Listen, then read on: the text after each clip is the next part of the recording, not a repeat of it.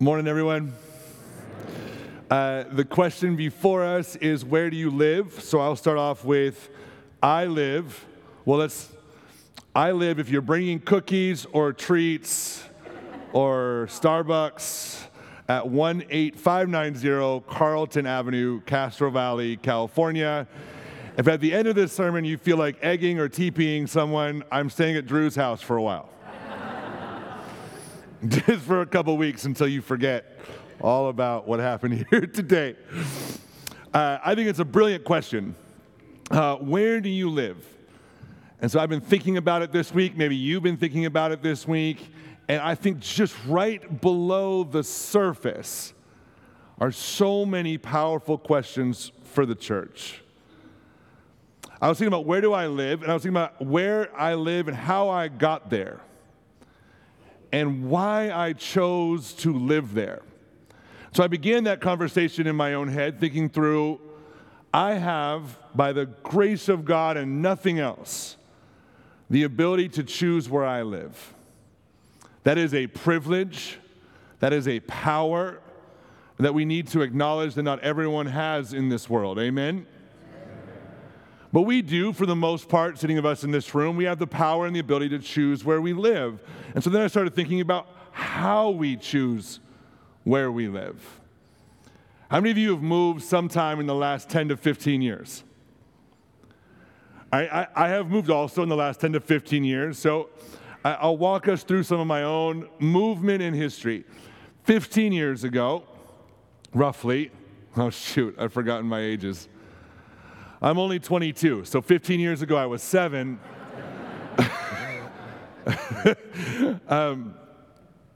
A while ago, my wife and I felt called. We were engaged in San Diego in some urban leadership development work. And through a series of miracles, I learned so much about who I am and growth and all the powers that are at play when we think about injustice in our world.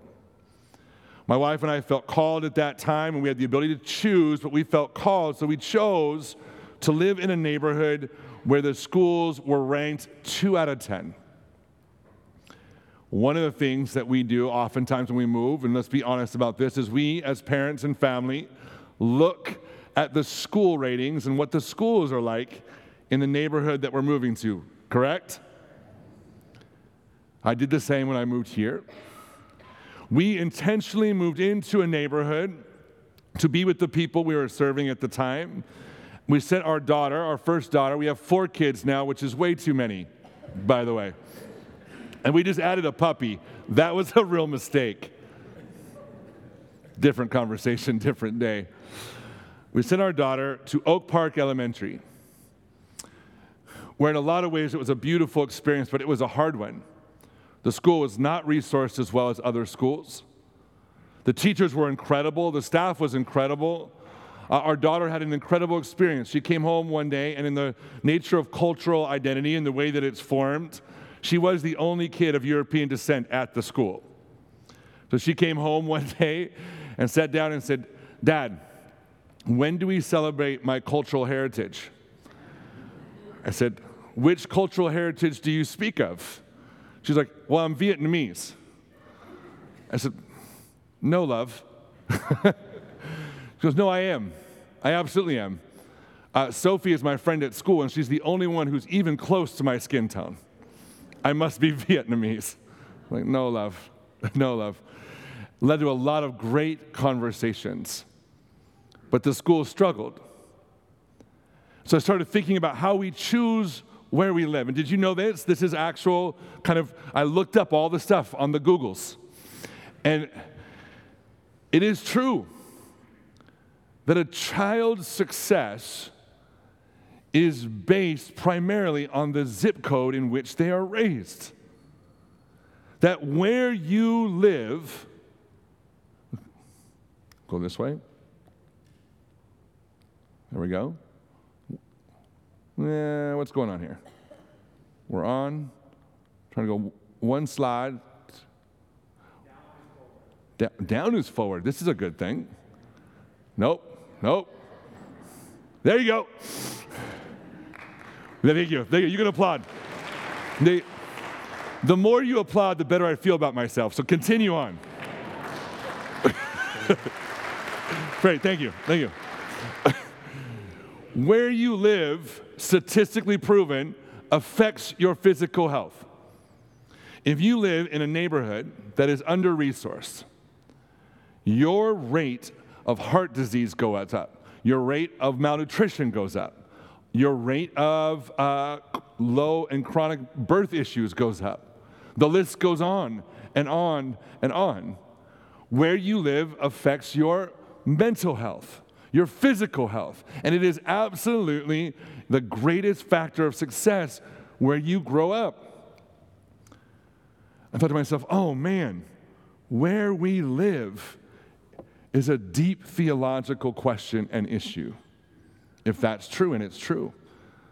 There's a fantastic thing called Opportunity Atlas. You can go look it up later if you want to. Let me read this. This is about schools in particular. This is I found in my research an excerpt from a teacher in Oakland. I think this will get to part of our issue. She wrote this: I'm a third-generation teacher.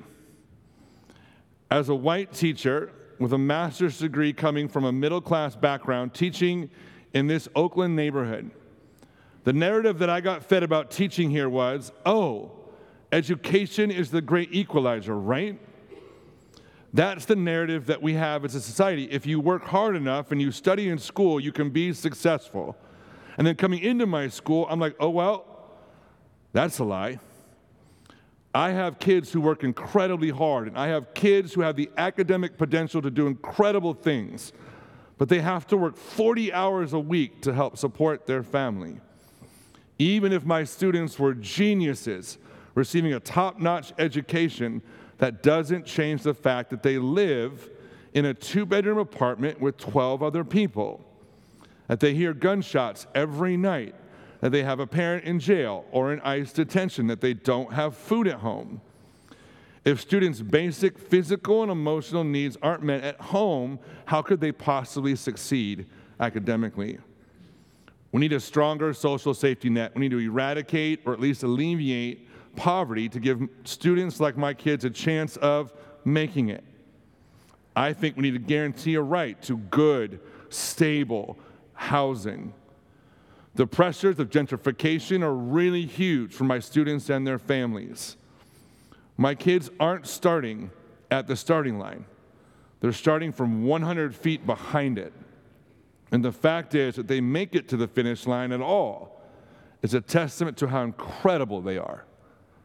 My students are incredible in the resilience that they show. Family. Our neighborhoods are not equal, amen? They didn't get there by accident.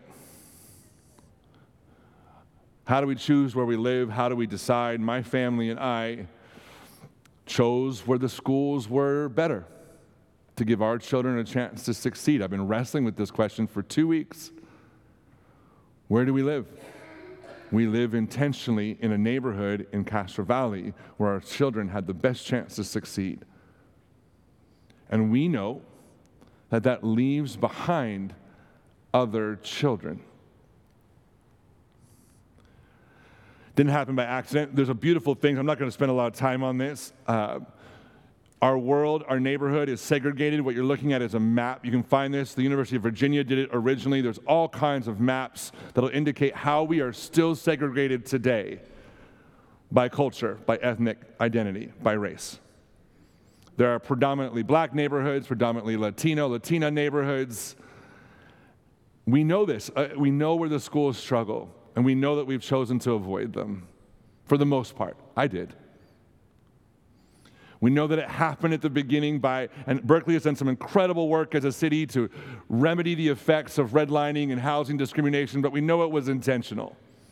It was literally a governmental policy to segregate our neighborhoods.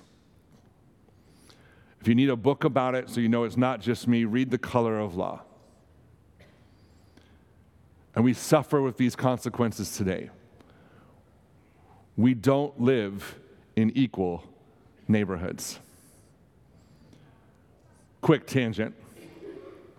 One of the major factors of this is that we view housing as a commodity, as an opportunity to build wealth and to build success, when I think theologically and maybe even practically on a human rights level, at least says the UN, housing is a human right. And we live in a community where 9,000 people tonight in Alameda County will be without a house at all. And untold thousands more are living in an unstable environment or in an environment where we ourselves have chosen not to live. The majority of us. Well, we are a church, so let's talk for a minute about how God feels about that. Let's just say, you don't have to raise your hands, maybe in a silent nod or a physical nod. Do we think that this kind of unequal places that we live in, the neighborhoods being unequal, the ability to thrive being equal, the presence of shalom being unequal, do we think this is the way God intended it? I think we would all agree no, correct? Amen? God doesn't want it this way. This isn't God's vision for that. Well, let's talk about God's vision for a second of our world. If you go back to the book of Exodus, which we've been in, there's so many beautiful pieces. I know the world outside of the faith community looks at the Old Testament as a horrific, violent kind of book in general. And those pieces exist. That is a very real thing. But within it, if you take the law code that God's forming a people through the Exodus experience, as God is forming a people that we are meant to live into and are part of this genealogy with, God is forming them with this law code that if you compare it against the law code of the day, which was called this Nag Hammadi, which was like this giant kind of cultural law code of every other living civilization. And God puts Exodus and our law code compared to it is the most incredibly economically graceful and beautiful thing. God knows that the human nature tends to separate itself into the haves and the have-nots. So stuck in Exodus are so many different places, and then in Leviticus, and then in Deuteronomy. I mean, have we heard of the idea of Jubilee? Right, the idea of Jubilee is that every 50 years, everybody gets their land back. Can you imagine that? Everybody in the community gets a piece of land. Everybody in the community gets a home. Everybody in the community gets a guaranteed income. God, that crazy socialist. I'll leave that one alone just for the minute. But God's vision in Exodus is so incredible because it creates a shalom for everybody to thrive. Every 7 years, debt is canceled. Who here has debt? I do. Mm-hmm. Who here would love their student debt canceled every 7 years? Right? Yeah, I hear you. Right? That's how God's economy was meant to work. And there's these beautiful phrases. 22. If you lend money to one of my people among you who is needy, do not treat... What? Do not treat it like a business deal. Charge no interest. Oh my goodness, Visa, are you listening? If you take your neighbor's cloak as a pledge, return it by sunset, because that cloak might be the only covering your neighbor has. What else can they sleep in? When they cry out to me, I will hear. That's just one verse. It's full of them. You're doing a whole series. We're doing a whole bunch of them. It's all over the place. But it's really here. And I want to talk about this. I've been lingering with this, the Lord's Prayer, a thing we say so many times, and kind of culturally and ritually. Let's go through a little bit together, and I want to center us right in the middle. Jesus is working with his disciples, and he's teaching us how to pray. He's teaching you how to pray. He's teaching I how to pray. So what you get in this moment is what is on God's heart.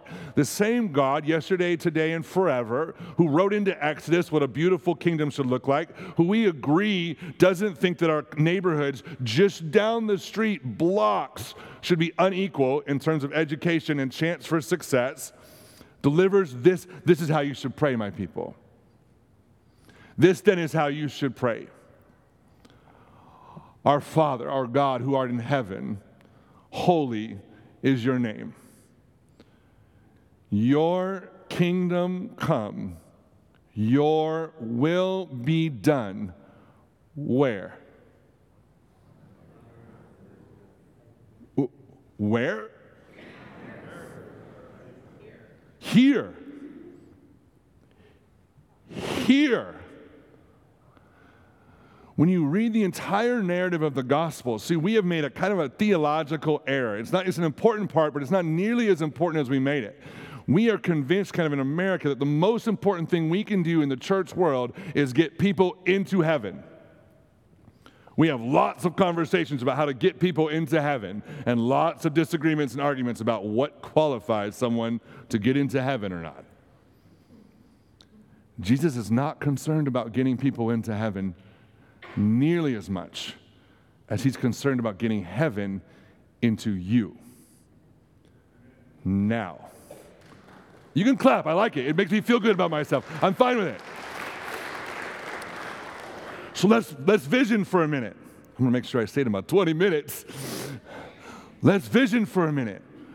Family, when we think about heaven, the education's hard to imagine, but do we envision a world in which heaven has different segregated neighborhoods that are better, with more parks, with more stores, with more beauty? Do we believe that neighborhoods in heaven are segregated and different?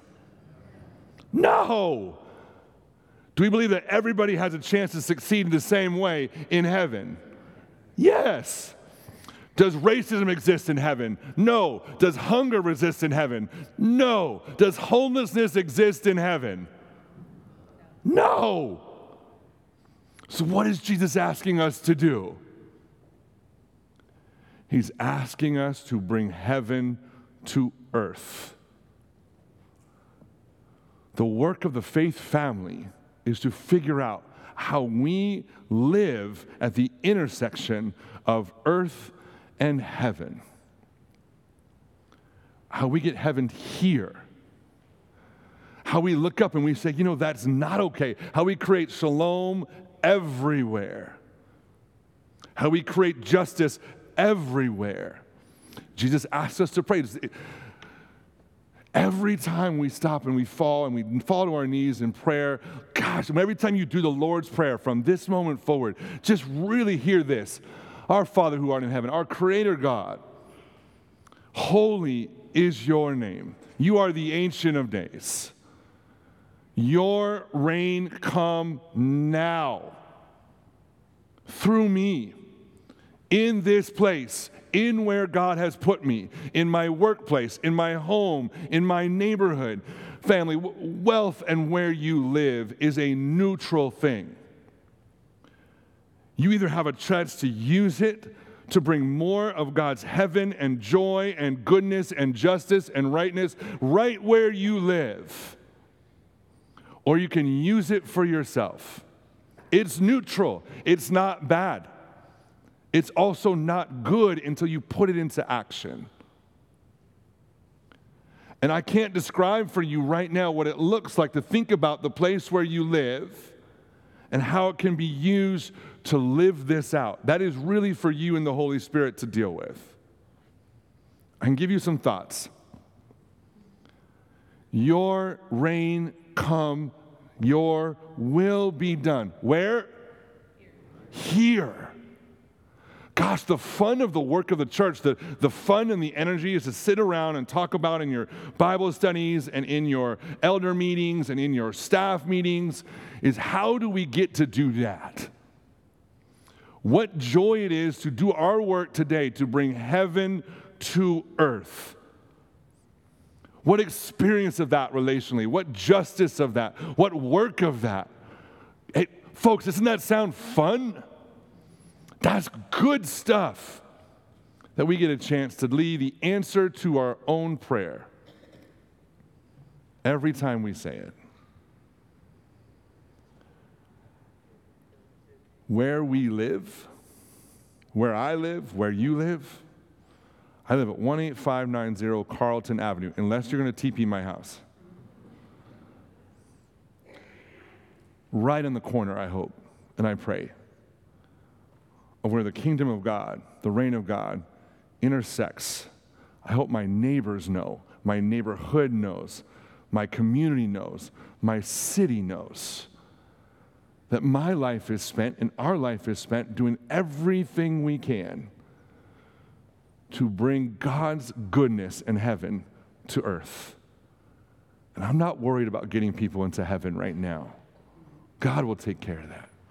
I'm worried about getting God into people here, now. A few quick thoughts if you're asking the question, what do I do? And then I'll finish. What do I do to really live this out when it comes to housing and homelessness? One is we've got to acknowledge the power and the privilege that comes with where we live. Yes, you and your family and my family have worked hard. I didn't get a house handed down to me. I had to work for it. I had to save. But there's still incredible power and privilege in the way that that worked. That I can choose to live, period, in different neighborhoods, says something. 95% of our world does not get to choose. I need to articulate that and acknowledge that and say it out loud. Then I need to activate. I want to acknowledge and activate. I want to say, what am I going to do with this gift I've been given to steward of where I live? What am I going to do with it? Am I going to open up my home in different ways for different meetings and different gatherings? Am I going to open up my home? Am I going to put an ADU in the back and think of how to engage homeless housing in that regard? What am I going to do? How do I activate where I live? And the last one is, I think the role of the church that we have walked away from is to be a powerful voice of advocacy for justice between neighborhoods in our community. It cannot be okay with us. Our shalom depends on the entire community's shalom. You cannot have peace while someone else is suffering. You cannot have shalom at the expense of someone else's shalom. That is not kingdom work. Collectively, as a voice, we have to get engaged and advocate on behalf of those whose neighborhood is unequal to ours. And that is up for us, First Pres Berkeley, to figure out and dictate, how do we do that well as a community? How do we live into that? Where do I live? I live at 18590 Carlton Avenue, and prayerfully, hopefully, wonderfully, spirit-led-ly, the corner of heaven and earth. And I hope you all join me right there. Amen? Holy Spirit, lead us. As we're going to say later in our gathering, the Lord's Prayer, help us to feel it differently.